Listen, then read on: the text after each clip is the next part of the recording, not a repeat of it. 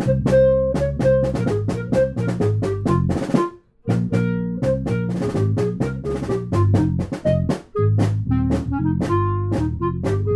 everyone, welcome to The Final Four is Not on the Schedule.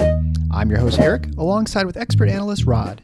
Thanks for joining us on the best MSU basketball podcast featuring in-depth recruiting, game matchup, and post-game analysis. We dive deep to give you the best tools to enjoy the Spartans and impress your friends and family. Hey everybody, it's Eric alongside Rod. We're here, thrilled to have another great guest with us today on The Final Four is Not on the Schedule, Robbie Hummel. Robbie is played for Purdue from 2007 to 2012. He was a first-team All-Big Ten player 3 times, the first player to do that since Bettine Cleaves, and unfortunately suffered ACL tear in 2010, returned to success, still played in the NBA for a couple years, and now serves as an analyst for BTN and ESPN. And the reason we had him on is because he is one of our favorite analysts, and we've mentioned that before in the show. And so we really appreciate all the work you do. Smart, actually have opinions that are interesting during the show. And, you know, if you see a bad call, you'll call it out. And we really appreciate that and just your overall analysis and the clearly the prep work you take into the game. So we appreciate you coming on the show with us today. No, thank you for having me. I have listened to your guys' podcast numerous times on drives throughout any Midwestern Big Ten city. So I am big fans of your guys' work as well. Well, I appreciate that. Thanks so much. Yeah, we've had Mike DeCourcy, Jay Billis, and now you. So it's kind of nice back to back people we really respect opinions. And so, but today we're gonna try and change focus a little. We've been talking sort of more national scope, but we want to talk a little bit more Big Ten. So you're definitely Midwest Big Ten guy, and so you're gonna have a little better in-depth knowledge. And I kind of hate to open with this question, but I think it's the one that's the big gorilla in the room. You know, Purdue when it comes to the national championship or the NCAA tournament this season. I know you've been asked a bunch of times, but just for our listeners, what do you think happened in that game that led to sort of what transpired? Was that something unique to the season, or what are your sort of thoughts on that? Yeah, I don't think it was unique to the season. I did the Penn State game, and that was the home game for Purdue in West Lafayette. And Micah Shrewsbury did a similar thing to what Farley Dickinson did, where it's like, all right, if the ball's on the wing, whoever's guarding the basketball is going to sag off to kind of make that post-entry pass uncomfortable, dare a shooter to shoot. You got your big guarding Zach Edey, and you have the weak side help defense that is just loading up. And Penn State did it, and Mason Gillis made 9 threes. Actually, I did the game, and he broke my record in Mackey Arena for threes made in a game. So I'd seen them take advantage of that, but I've heard Matt Painter say this a few times, and they, I think, as a staff at Purdue, have really gone back and watch the last 3 NCAA tournament losses that they've had, which would be St. Peter's last season, obviously Farley Dickinson this year, and I'm blanking on who they lost. North Texas? Oh, in North Texas. I should know. I did that game too. I'm like the angel of death, apparently, for Purdue at times. So yes, North Texas. And they found that, all right, they shot the 3 horribly, and with their bigs, that's going to allow teams to really load up on those big guys. And they've turned the basketball over against smaller teams that can pressure their guards. Now, Purdue's fans were clamoring for, well, why don't we drive the ball? Why don't we? And my argument to that is, do you want guys now driving the basketball who haven't done that all year long and doing things that they haven't done all season long? They're getting wide open shots that I think Purdue is comfortable with them making. But, it's like, is this the definition of insanity where you're banging your head against the wall trying to make some threes and none of these are going in? But the argument is they're good shots. They're open shots. But you could just see in the Purdue game, and I was watching it in Des Moines with Jason Benetti and Aaron Cummins because we were doing the radio for Westwood One.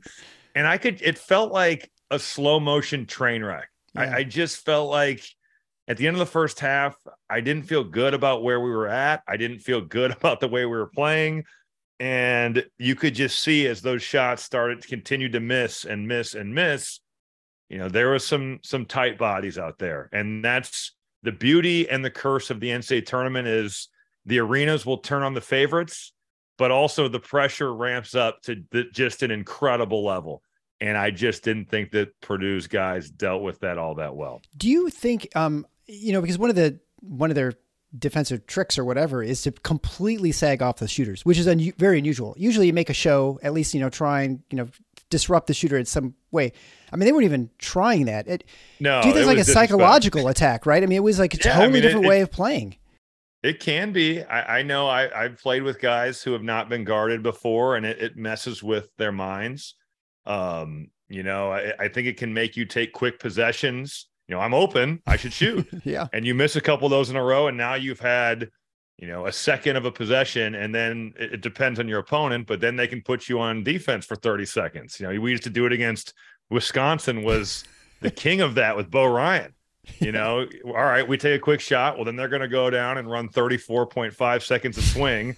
And if God forbid we give up an offensive rebound, better load up for 34.5 more seconds of swing. So there's a lot of dynamics at play. I think some guys are affected by that more than anything. But the fact of the matter is, if you start that game and you make a couple shots from three, you could plant the doubt in Fairleigh Dickinson's mind, right. Like, we can't do this. They're gonna blitzkrieg us from the 3-point line. We can't.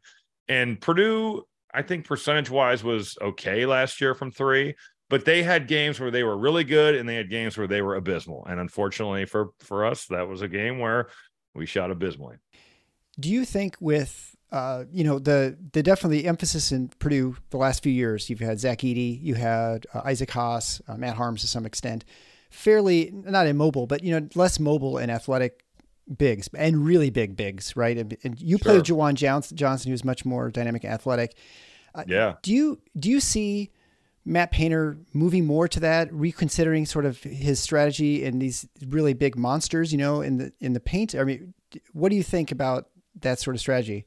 That's an interesting question, because I think Matt Painter has just kind of evolved through whoever is his best player to play through them. So when he first got there, it was Carl Landry, who's like a 6'6" back to the basket beast. Mm-hmm. And they played through Carl. And then with our teams, it was probably the most we played through E'Twaun Moore and Juwan Johnson as well. And I think that I kind of got thrown in that mix some, but probably through those two the most. After that, you'd say AJ Hammonds. You'd go to Caleb Swanigan, along with Vincent Edwards and Dakota Mathias. And then you kind of get into the Isaac Haas is in that deal too, Biggie Swanigan, Carson Edwards. So it's kind of like a meandering road through all different positions.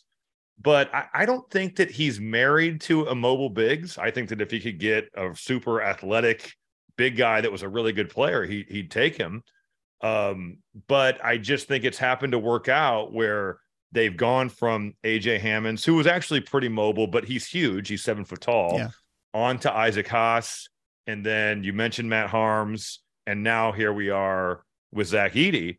And those have just kind of been the best players. I don't think he's recruiting to get a mobile, huge people, but he has certainly, those are the types of bigs he's gotten.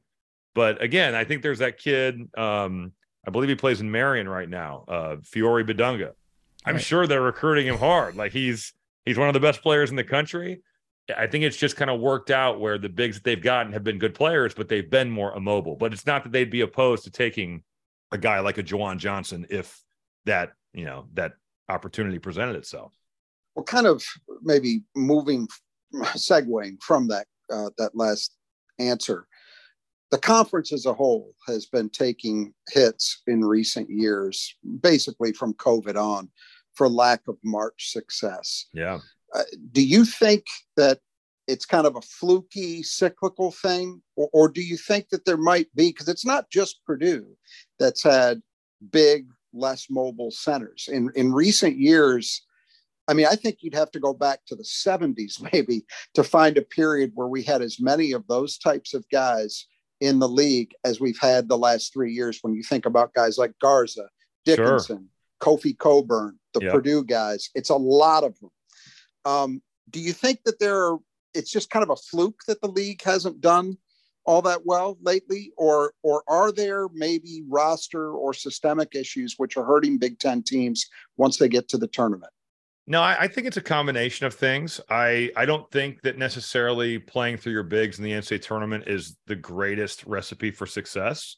And I think that's probably a good reason why Michigan State last year made it the furthest, because Tyson Walker and AJ Hoggard and Jaden Akins and those guys are pretty dynamic. And Michigan State shot the three really well, even if it was on low volume.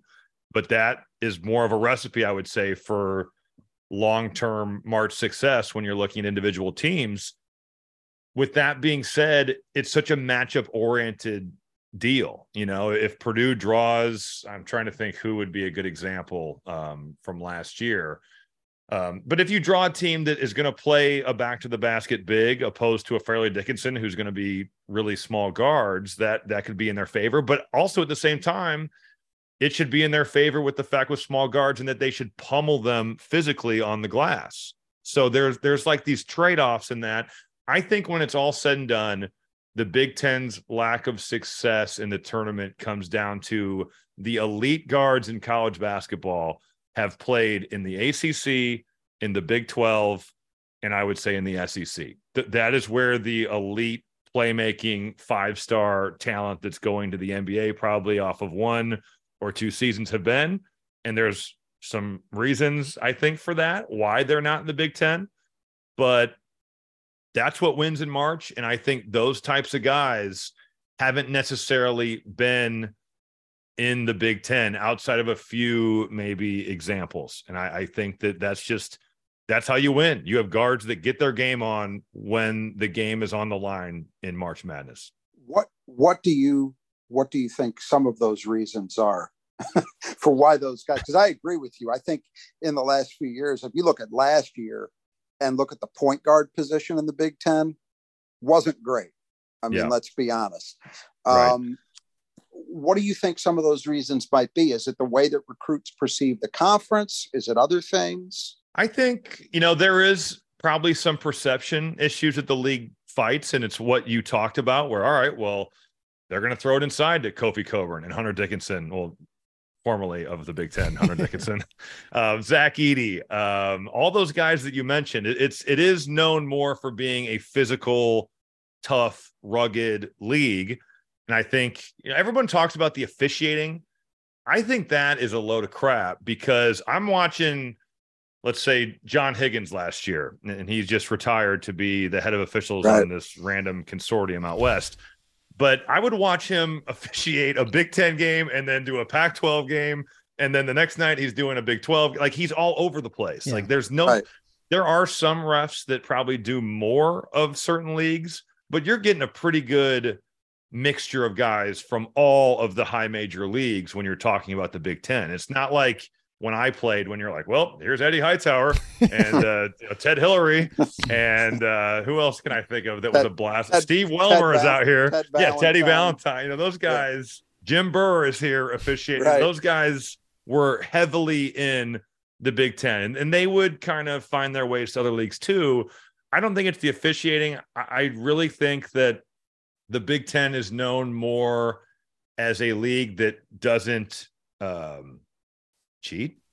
So I think when you're talking about the highest end guards, and NIL kind of evens that playing field out because now, it's kind of out in the open and I'm sure that there's still cheating that's going on. But I think because it's more of an on the up and up conference, the high end guards are going other places to maybe not so up and up recruitment deals.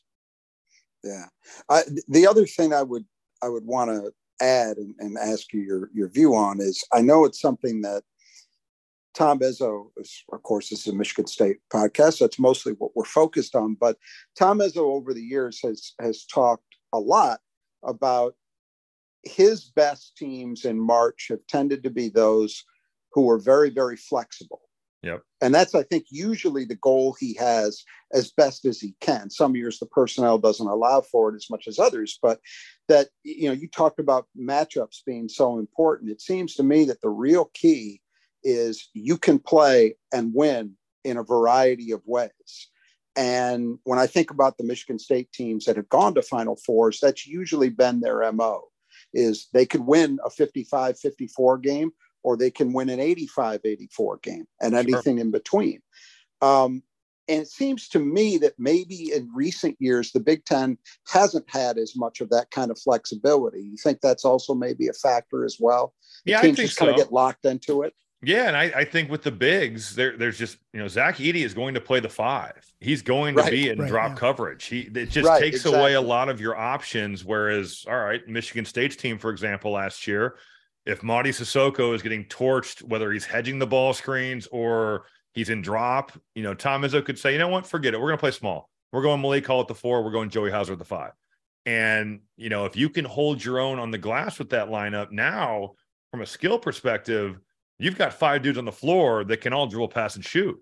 So I think that that's a great point. When you play through a center, not only is that going to clog the lane, now Zach Edey is clogging the lane, you could say in quotes, while giving you 30 and 15. That's a pretty good problem to have from that perspective. But defensively, it does hamstring you a little bit when you have a big that struggles to guard pick and roll in a number of different ways. Yeah, it seems to me that's kind of the catch-22 that a lot of teams in the Big Ten have been in recently, is these giant centers are very, very, very productive players. Yep. So you can't look at a Kofi Coburn or even as much as we're not fans of Dickinson and say, well, this guy's garbage, don't play him. Right. They put up huge numbers. You understand why they're playing, but as you say, it comes with a cost as well. And you're kind of, I even think those teams on offense, it hurts in some ways, at least in terms of limiting flexibility, because you have that kind of weapon in the post. Well, you got to feed them, right? Yeah, you got to throw it inside. You got to throw it inside. And I think on top of that, from a pace perspective, I know Illinois, Brad Underwood wants to run. He's always wanted to play fast.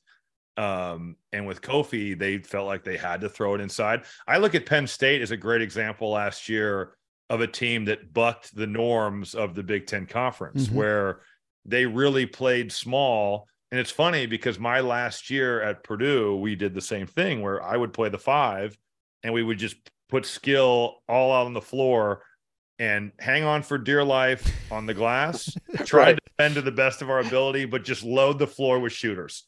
And it's a dangerous way to play. And that's why Penn State ends up making that run. And I did the game in Des Moines against Texas. They were right there. And Texas was as talented as anybody in the country last year. I mean, they were loaded 1 through 8.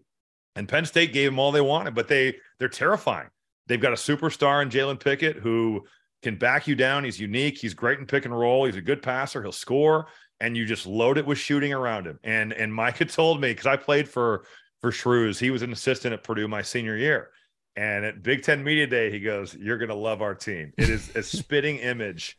Now, Jalen Pickett is better than I was for sure. But he said, we've got a guy we're going to play around, and we're just going to load shooting around him. And we're just going to try to hang on for dear life rebounding. And we'll hope for the best, but we're going to try to make, 13 threes a game. And that's what they did. Yeah, he was definitely Rod's favorite team outside of Michigan State this season to watch. Yeah, I thought they were a blast to watch. Yep, no doubt.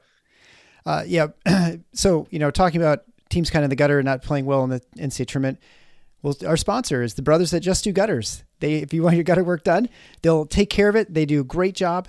We now have the guys in the west side of the state, Kurt and his team, and there's also the guys on the east side of the state, Greg and his team. So you can go to the brothers that just do gutters. They specialize only in doing gutter work. We get lots of rain, lots of leaf buildup. If you want just leaf guards, you want repair, replacement, they are the guys to do the job. Fully insured, efficient, friendly.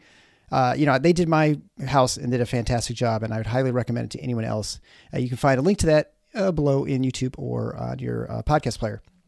So let's move on to the place where basically, if you want to just skip watching a game as a Michigan State fan, you might as well just skip watching the game that's being played at Mackey Arena.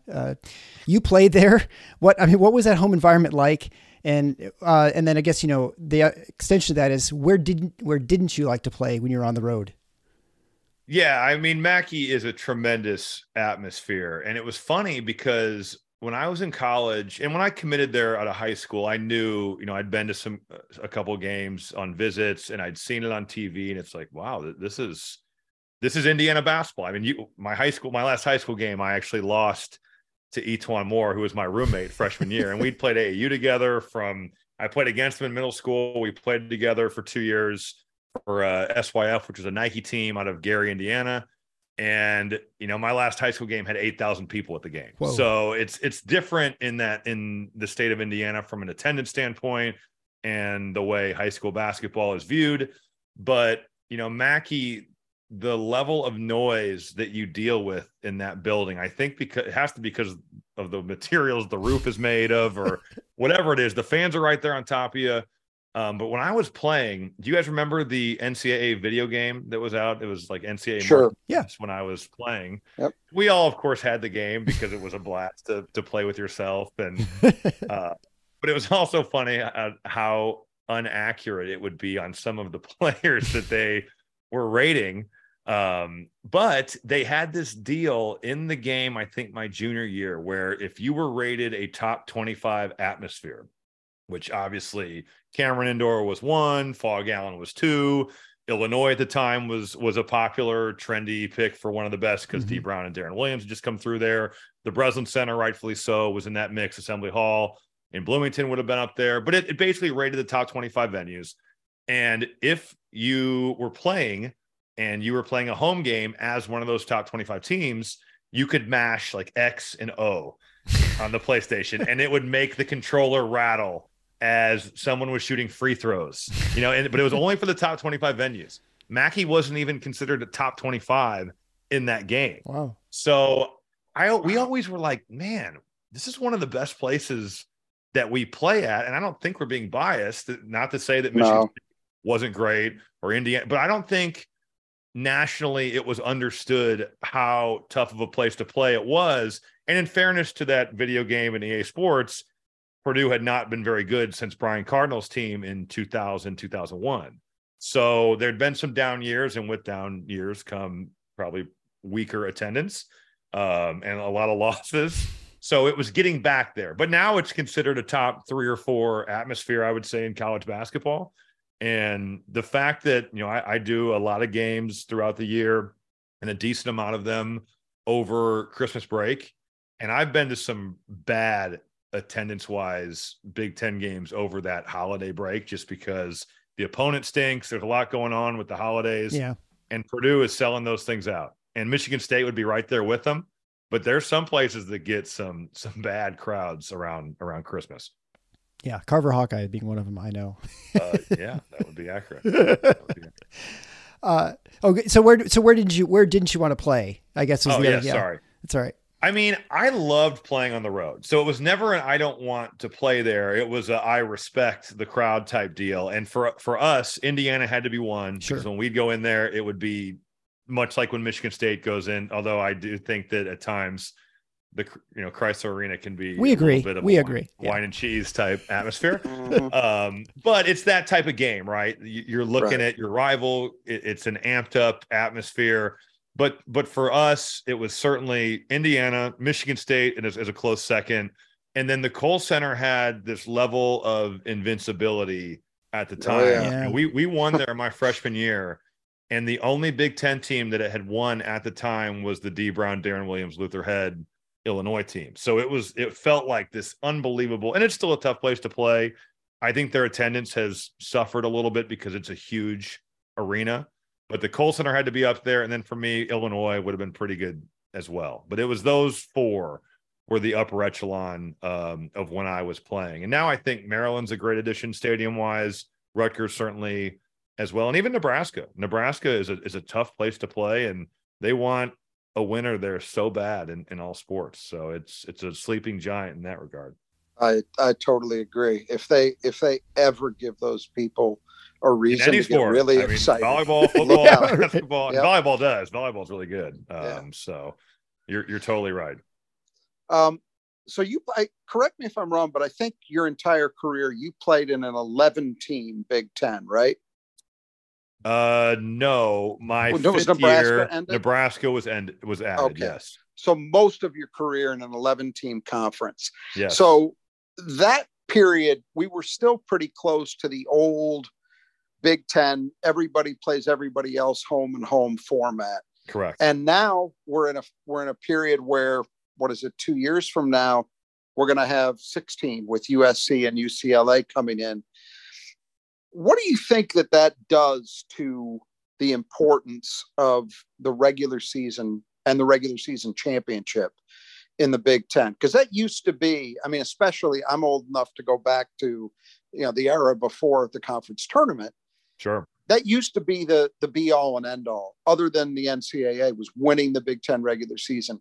Do you think that that's lost anything now that we play these tremendously unbalanced schedules?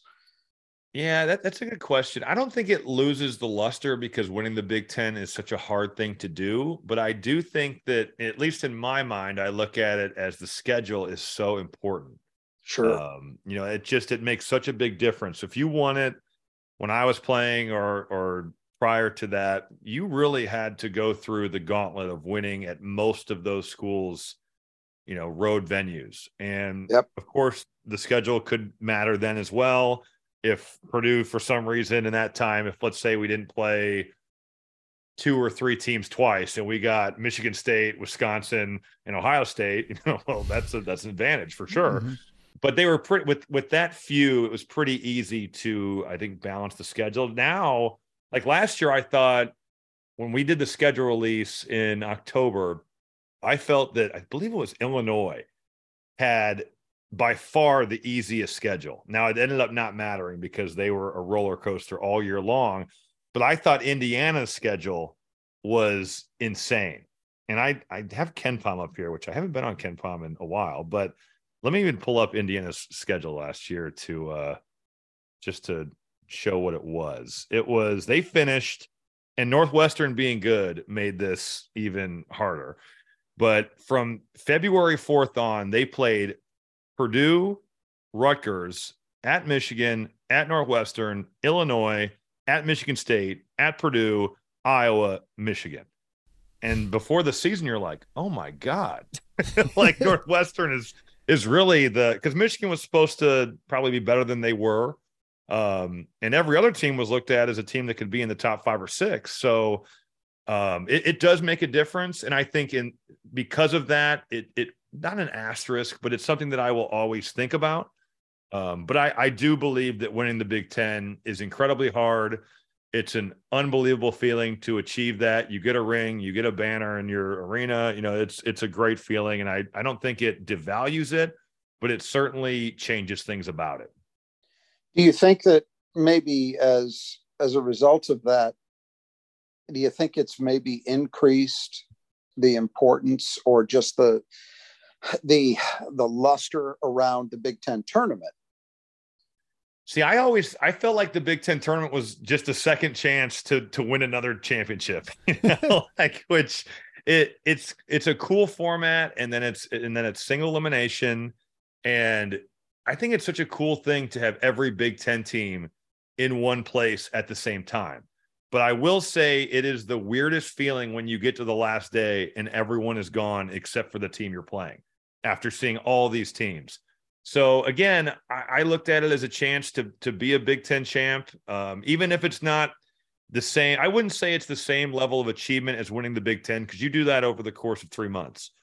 But still, you win a single elimination tournament against the teams that you're going up against with the Michigan States and the Purdues and the Illinois and the Ohio States of the world. That counts for something. So I like the fact that there's both. I know that it's a big thing for TV, really, is why we've kind of gone that direction. Sure. But it's great TV. I mean, there's a reason that people watch it. And there's a reason that it rates well. And there's a reason that you've got Jim Nantz and Bill Raftery and Grant Hill coming in for Saturday and Sunday because it's an important thing.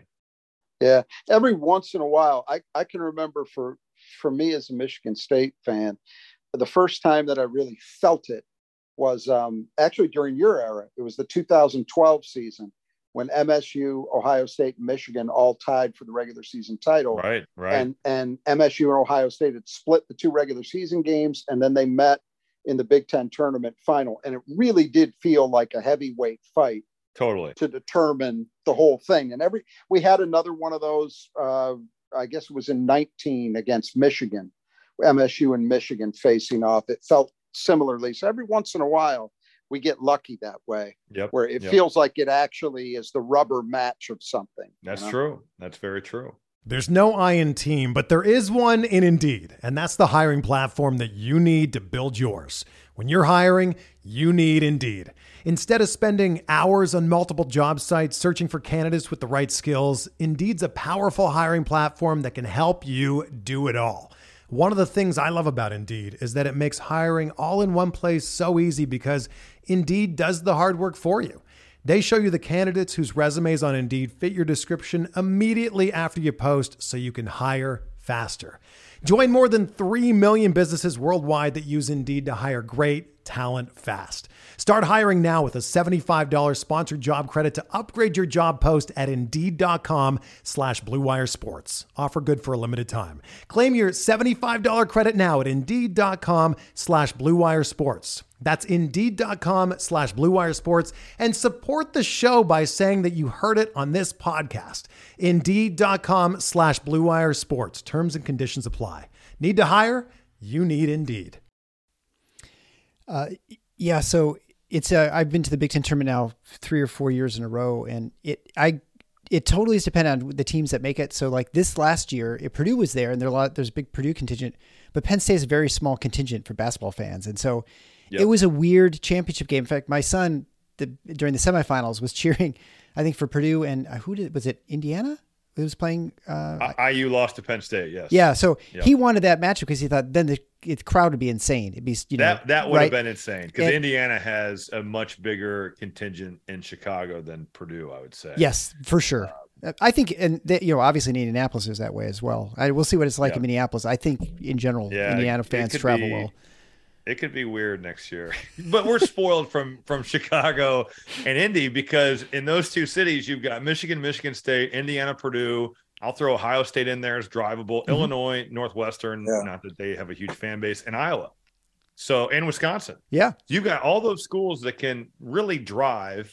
And with Minnesota, and I played for the Timberwolves, and I obviously have been to Minneapolis a ton, but it's just so far from the majority of the schools. We better hope that Minnesota, Nebraska, Iowa, and Wisconsin are just making runs from an attendance standpoint. Right. Otherwise, it could be a little light. Yeah. I actually went to medical school, and I did residency in Iowa City. So I would travel occasionally up to Minneapolis, but it's still a long haul even from Iowa City. It's not a short I want to say distance. 3 hours. Is it 3 hours from Iowa City? It's about 4. Yeah, 3.5 or 4. Yeah, I suppose depends how fast you drive. It's a haul. It's not super close. But it was always nice. You go up there and you pound Minnesota in the mid football anyway, back in the Metro Dump.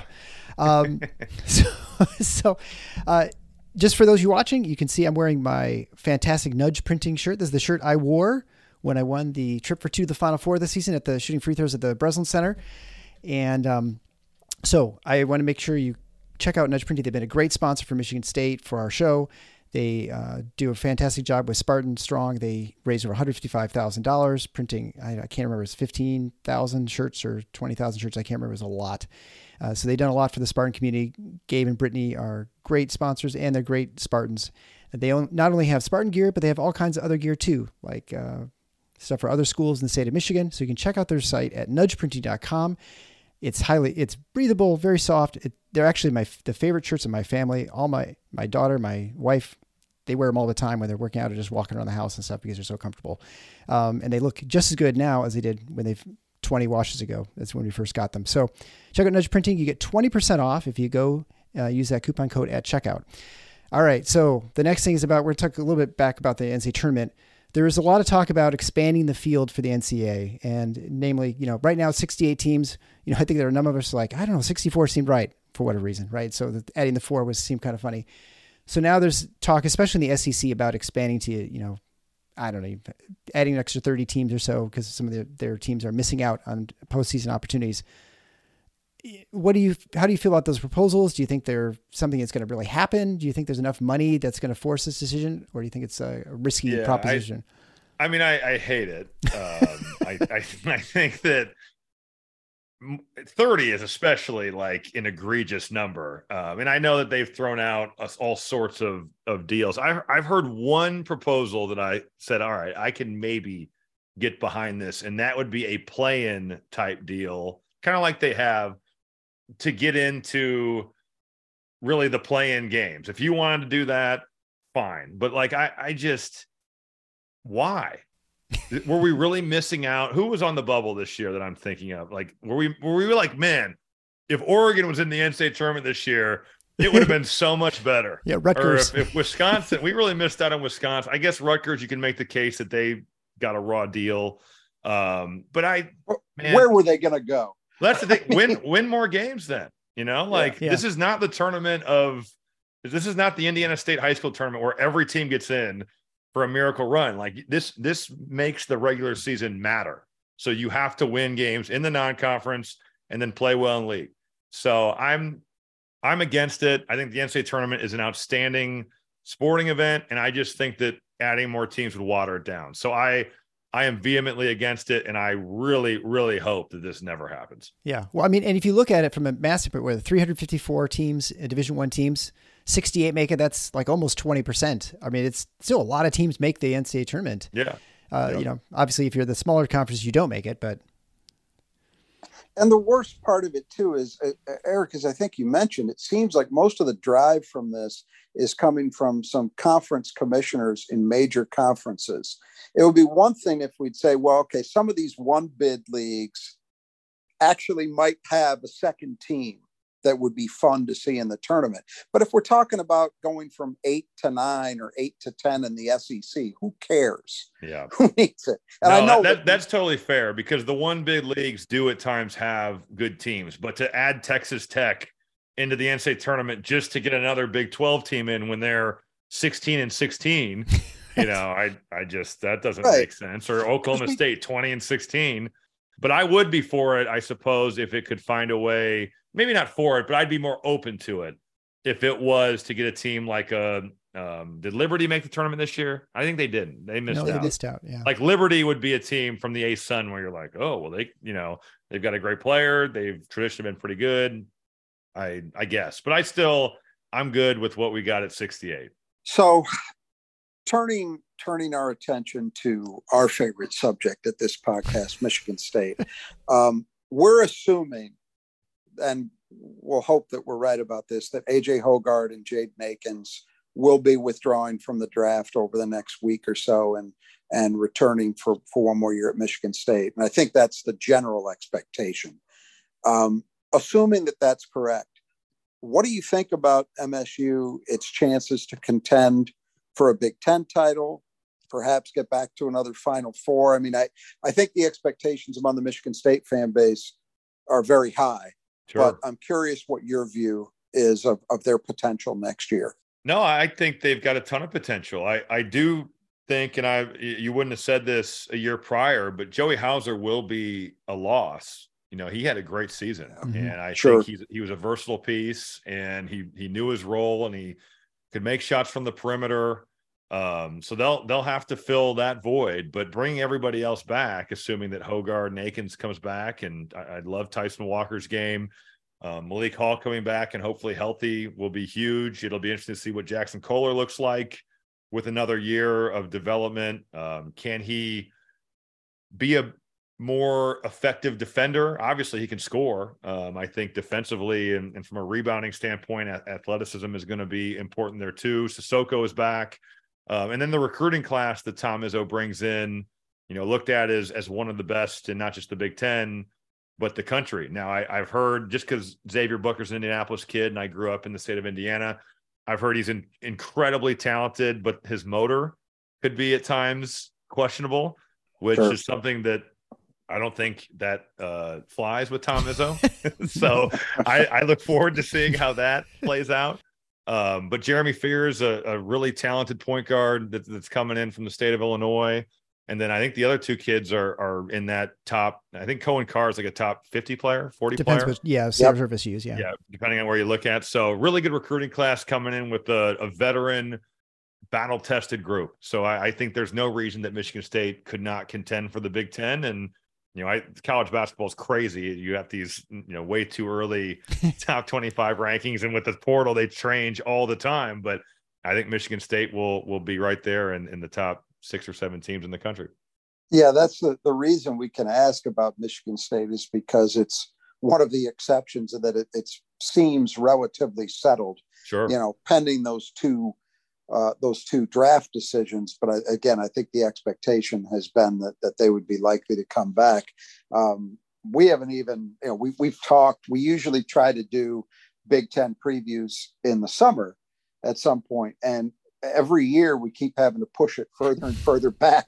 The portal is killing you guys. It is. It's tough. Absolutely. Brutal. It kills everybody. I mean, as you say, it's crazy, but day to day, it's like the stock market. Who's up, who's down. I know. It's crazy. It's chaos. Not a lot of stability there. So the last question that I had, you played in the same era as Draymond Green. Sure. What do you remember about competing against him? And did you ever imagine that he was going to have the kind of professional career that he's had? Because I'll be candid, I didn't see it. Yeah, no, that's a great question. So I will say this, and I am not in any way, shape, or form saying this to degrade Draymond as the player that he was, but early on in his career, and I was a year older than Draymond Green, it would have been his sophomore year, my junior year, which I think to me was probably the best season that I had. When we played Michigan State, I always felt like Draymond was still kind of coming into his own, wasn't in maybe the best shape of his career by any means. Mm-hmm. It was not a matchup where I was like, man, I'm going to have to be on it. Not that it was going to be a cakewalk, but when I looked at David Lighty guarding me, I was like, oh boy, because he's 6'6" and he's really athletic and he's going to get up into me and pressure me and make me uncomfortable. And Draymond was still young, and I didn't feel like he had kind of found his way athletically, and I don't think he was in the shape he needed to be at that point in time to be the player that he was going to become. Now, I blow my knee out twice, and I come back my senior year, and now we're in the same class because I redshirt, and Draymond Green is the player of the year in the league. And he had worked on his body, and he had worked on his game, and he was one of the best players in college basketball. Now, with that being said about his pro prospects, I mean, I thought he would work his ass off, be a team guy, which both those things he's clearly done. But to see the way that he has been a facilitator at the NBA level and a defender at the NBA level is incredible to me. And that's a total credit to his work ethic of getting in shape, becoming a better athlete, utilizing his length, because it looks like he's got crazy long arms. I don't know what his wingspan is, but I'm sure it's one of those like Etuan Moore where he's like +6 or +7 from his. I think it's right around 7 feet. So it's got to be. Yeah, +6. It's got to be. Yeah, that's how Etuan was, 6'4" with a 7'1" wingspan. But I just thought that, it's incredible to see the transformation that he made from the time he was a sophomore at Michigan State to all of a sudden being one of the best players in the country and the best player in the Big Ten to now he's probably going to be he's going to be a Hall of Famer. He's a Hall of Famer he'll be in the Naismith Hall of Fame. Like that's insane. But I do remember how vocal he was on the floor. We played a game at Michigan State my last year, and this is the most BS travel in the history of the Big Ten Conference. We could not get out of West Lafayette. Game was at noon on a Saturday. And we're trying to fly out at like 7. I don't know why we didn't go earlier, but we practiced at Purdue and we're flying out at 7. Terrible snowstorm comes through. So the flight's delayed to 8. Then the flight's delayed to 9. We're sitting on the plane. I watched an entire movie and we kept like de-icing, getting ready to take off. Can't do it. Come back, de-ice. And then all of a sudden they're like, we can't fly. So it's midnight. The game is at noon. So we're getting pretty close. We go back to Mackey. They tell us to go to our apartments, try to sleep. And at 4:00, we're going to bus up to East Lansing and play at noon. So we bust up there and, we arrive at the Breslin Center. I took a shower as if I was just waking up at the stadium, shaved, and then went out and warmed up. And we actually played pretty well in the first half. But the one thing I remember from the first half about this is the way that Draymond would walk guys through plays, especially Adrian Payne. I played with Adrian in Minnesota with the Timberwolves. And, if Adrian had messed up a play, Draymond was right there to be like, he was telling him what to do at times. And I just thought it was amazing to see him quarterback guys that didn't maybe remember a play and be able to get them through and still run their offense. And then we got beat by like 40 points in the second half. We got murdered.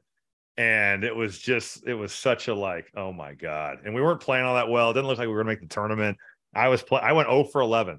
It's the one game in my career that I did not record a field goal.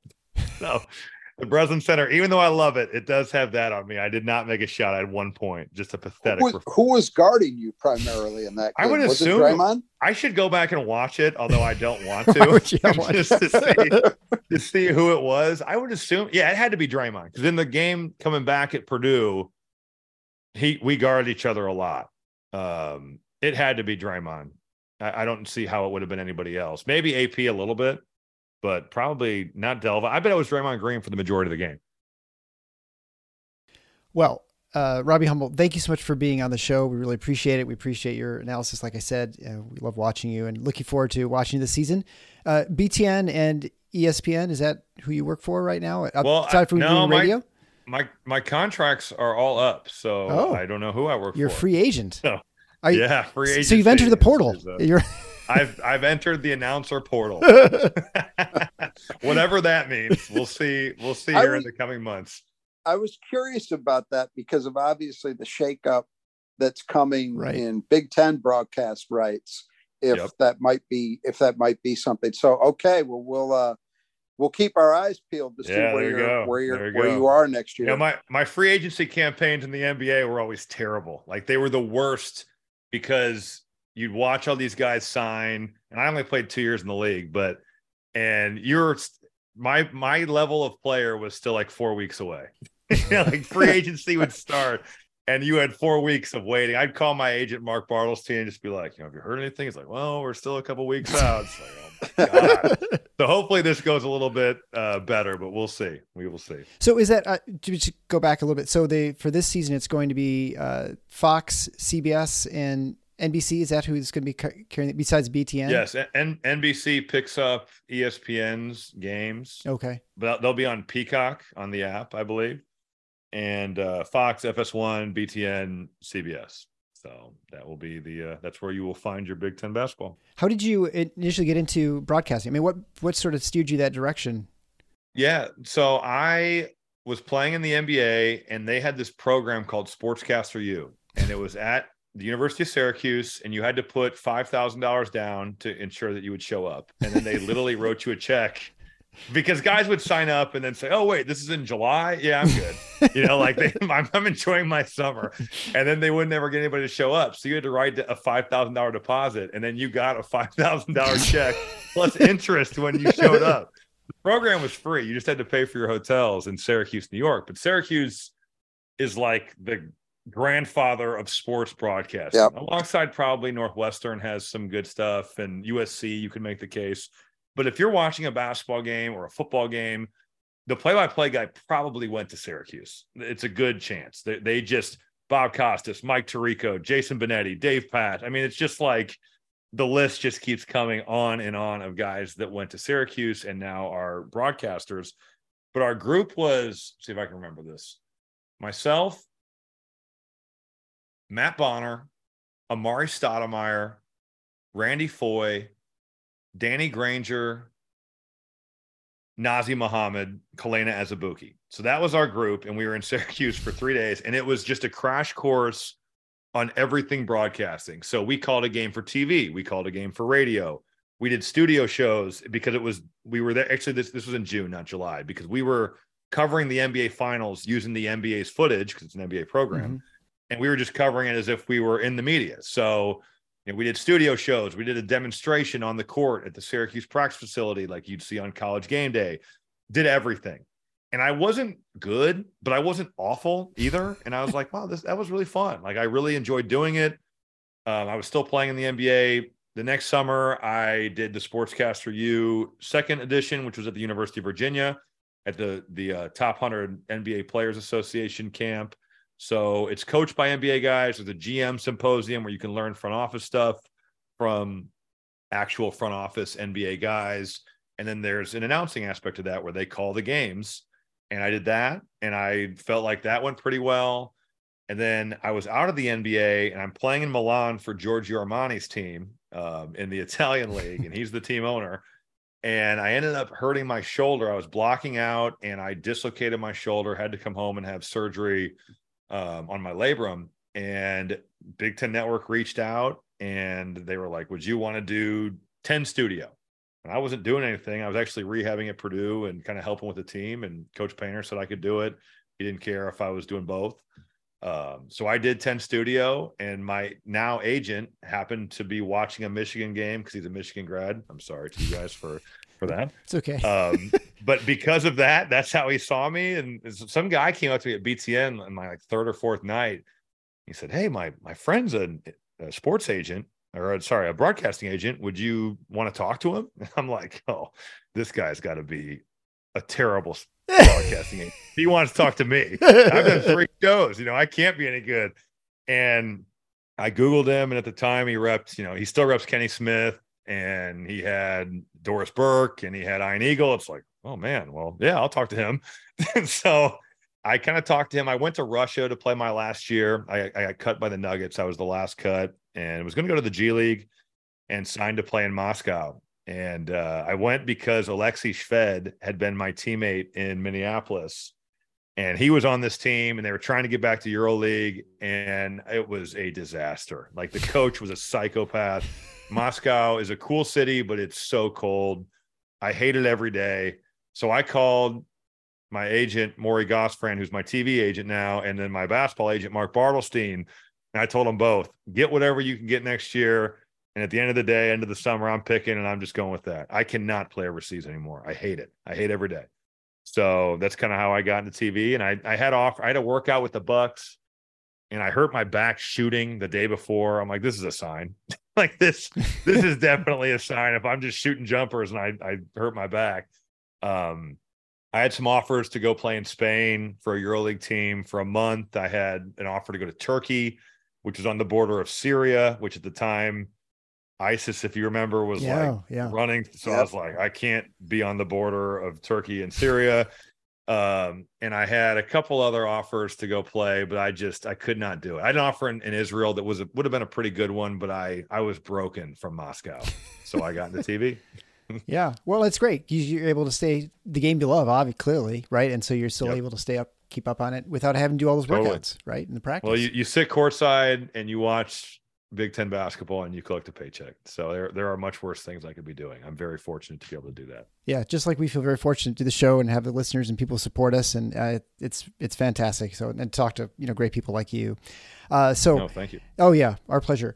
So just a reminder for everybody, if you want to support the show, we do appreciate that. If you like the content we're bringing you, especially, we got Mike DeCourcy, Coach Thomas Kelly, Jay Billis, Robbie Hummel. We're bringing all the big names in here for you guys in the off season. So hope you appreciate that. Lend us a little bit of support. You can go to tffinots.com/support. There you can give one-time gifts via PayPal or Venmo, or recurring gift through Patreon. You can look at the different levels: Scott Skiles, Draymond Green, or Mateen Cleaves, or Magic Johnson level with various rewards. Robbie Hummel, thanks again for being on the show. And until next time, the Final Four is on the schedule. Go Green.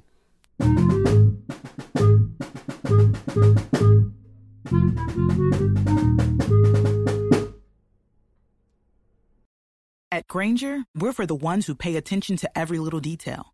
The ones who fuss, tinker, and sweat the small stuff. Because the tiniest thing can make the biggest difference when it comes to keeping business moving. We get it. We're the same way. Offering access to product experts to help you quickly and easily find what you need. So whatever your industry, you're always getting professional-grade products. Call, click Grainger.com, or just stop by. Grainger, for the ones who get it done.